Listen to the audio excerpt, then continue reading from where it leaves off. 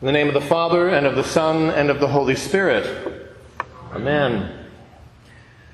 Over a year ago, in a few months, I was walking down Carrollton Street in New Orleans. And I was walking with Brother Todd, a fellow Anglican Dominican friar, and we were both wearing the black and white robes of our order. Traffic passed on the street. Foot traffic passed on the sidewalk. When suddenly, seemingly out of nowhere, a guy on a bicycle rolls right up to us. He was dressed very casually, and he asked, "Are you Dominicans?" We looked at each other and said, "Yes." And then he immediately followed up with, "Episcopal Dominicans?" And we said, "Yes." We had been successfully identified by the black and white robes of our order, which are called habits.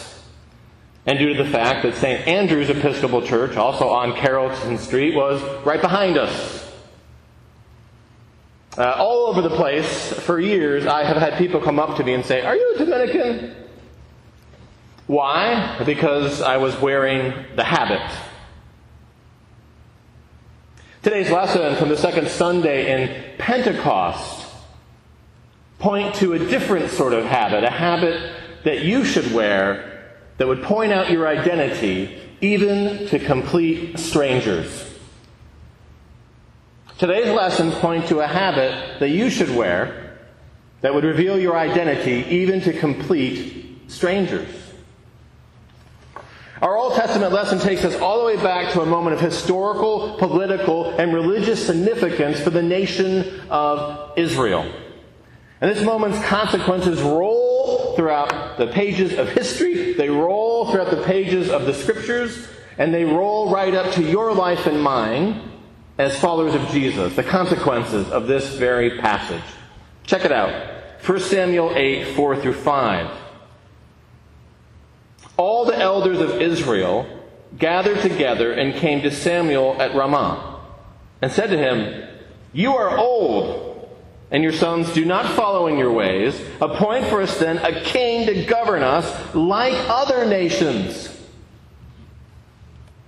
This first lesson from the appointed readings from today highlights a truth of the Hebrew Scriptures, a theme of the Hebrew Scriptures of the Old Testament. Back in biblical times, Israel had this self-understanding that they had a special mission from God as a nation, to be a light to the rest of the nations, to be a nation that through its actions, through the way of life of its citizens, and through the worship of its people, would point to the world to the ways and will of the Lord.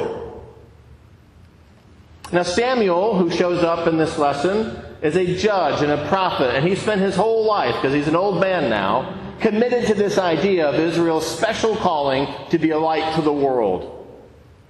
And so when the crowd show up and ask for a king, he's disappointed by this request. Why? Because God was supposed to be Israel's king. They were not supposed to be like other nations. They were supposed to be different as a nation. Holy, set apart. Following the ways and will of the Lord, not the ways and will of the world. Nonetheless, God basically says, to summarize, "All right, Samuel, go ahead, give the people what they want." And the first lesson ends this way, 1 Samuel 11, 14 through 15. Samuel said to the people, "Come, let us go to Gilgal, and there renew the kingship." So all the people went to Gilgal, and there they made Saul king before the Lord in Gilgal. There they sacrificed offerings of well-being before the Lord, and there Saul and all the Israelites rejoiced greatly. Well, so began the long saga of Israel's kings. Did most of the rulers of Israel, did most of these kings rule according to the ways and will of the Lord? No. Most of them led the nation away from the ways and will of the Lord.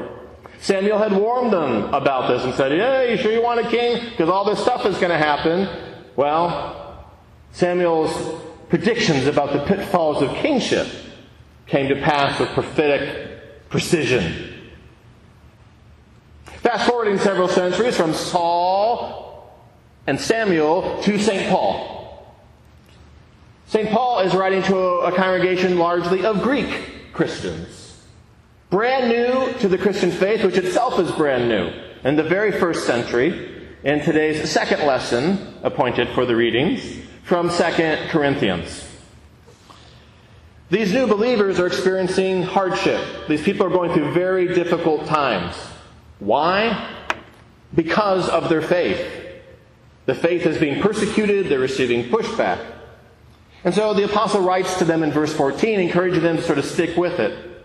But as you hear verse 14, see if you notice a particular phrase. See if you notice a phrase.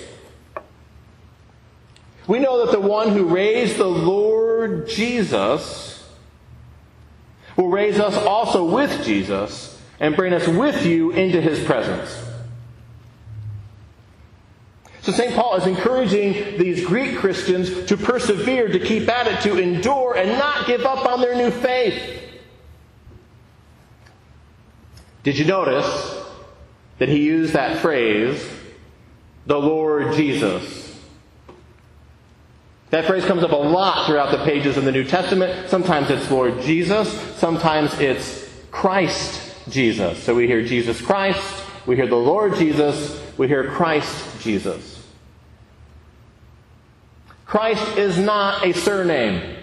It's not a last name. You wouldn't look in the Nazareth directory and it would say Jesus Christ or the Christ family.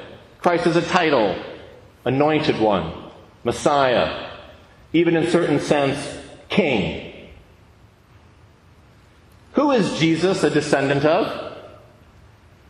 David, who succeeded Saul as the king of Israel. Part of the radical message of the early church that made it very controversial was that the kingship of Israel found its true fulfillment and purpose in the life and teachings and death and resurrection of Jesus. Many Jews accepted this. Many Jews rejected this. So a way to think about it in terms of us today, in a certain sense, to say that one is a Christian is to say, my primary identity is as a citizen of the kingdom of God. To say, yeah, I look to Christ as my example. I try to follow the teachings of Jesus. I'm Episcopalian, which is a particular kind of Christian. Whatever, is to say, I seek to be a part of that kingdom, His kingdom, and Christ is my King. Or as it says in the prayer book, in the liturgies for baptism and confirmation, it uses the language of Jesus as my Lord and Savior. Okay, great. But citizens of the kingdom of God, followers of Jesus, there's a lot of different denominations. We come pretty much from every nation, tribe, and language. So how are we to be identified by complete strangers? How are you to pick out a Christian from the crowd? Are we all supposed to wear crosses? Are we all supposed to wear habits? Well, certainly wearing symbols of our faith can be helpful and devotional. But that's not the primary way that you and I are to be identified as citizens of the kingdom of God, even by complete strangers. So how then are we to be identified? Jesus spells this out for us in a remarkable encounter recorded for us in today's gospel lesson, which we heard from St. Mark. Jesus is at home. It's very unusual that we find Jesus at home in the Gospels. He's in his hometown. And the house is swelling with people who are shuffling around to look in on this debate that Jesus is having with these religious authorities, scribes. The scribes are basically a group of inquisitors in this case. They come all the way from the big city of Jerusalem to check out all this Jesus business they've heard about and see what he's up to. And they're not saying very flattering things about him. But everybody wants to be there to see what's happening. Sort of like a live courtroom drama. And during the debate, Jesus' mom and his siblings show up. But because of the crowd, they can't get to him. Mary and family are sort of stuck outside. And so somebody tells Jesus this in Mark 4:32. Your mother and your brother and sisters are outside asking for you. Jesus replies in verse 33, who are my mother and my brothers? Verse 34, here are my mother and brothers. Now, pay attention, listen. This is the take-home message. This is the big message. This is the social media post for your life. Verse 35, Jesus says, whoever does the will of God is my brother and sister and mother. Whoever does the will of God is my brother and sister and mother. Whoever does the will of God is my brother and sister and mother.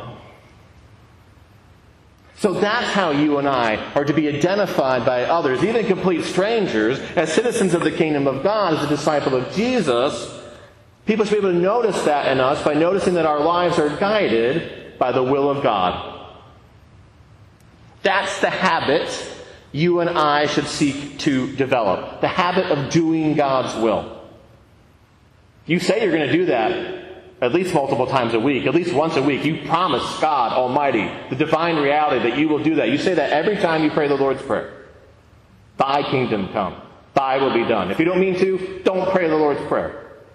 It's okay to struggle. It's okay to say, I'm not sure. I have doubts. It's all good to do that. But recognize that when you pray that prayer, you're really saying, Lord, through me, thy will be done. Thy kingdom come. Now, with the help of the Spirit, the more you live into the will of God, not perfectly, certainly not perfectly, that's never going to happen for any of us, but the more you strive to live into the will of God faithfully, the more often people will come up to you and say, maybe not in these exact words, are you a Christian? Are you committed to beauty? Are you committed to goodness? Are you committed to truth? Are you committed to God? Well, what's going on here? That's a habit worth wearing. That's a habit worth developing. The habit of doing God's will. Now, God's will always begins with Jesus' big commandment. Love God, love neighbor. If you're wrestling what you should do in a situation, if you're wrestling what your faith is instructing you to do, you got to start there. Love God, love neighbor. It all begins from there. Now, of course, it can be hard to sort out the specific details of God's will, can't it? It's really hard to sort that out in some situations. But that's why we have the gift of the Scriptures and the gift of prayer to help us discern the right thing, to discern the will of God. That's why we have each other as spiritual family to help us discern the will of God, the right thing to do. And that's also why we have a king to lead the way, our Lord Jesus. So, wear the habit of doing the will of God. Or to say it differently, the habit of love. In the name of the Father, and of the Son, and of the Holy Spirit. Amen.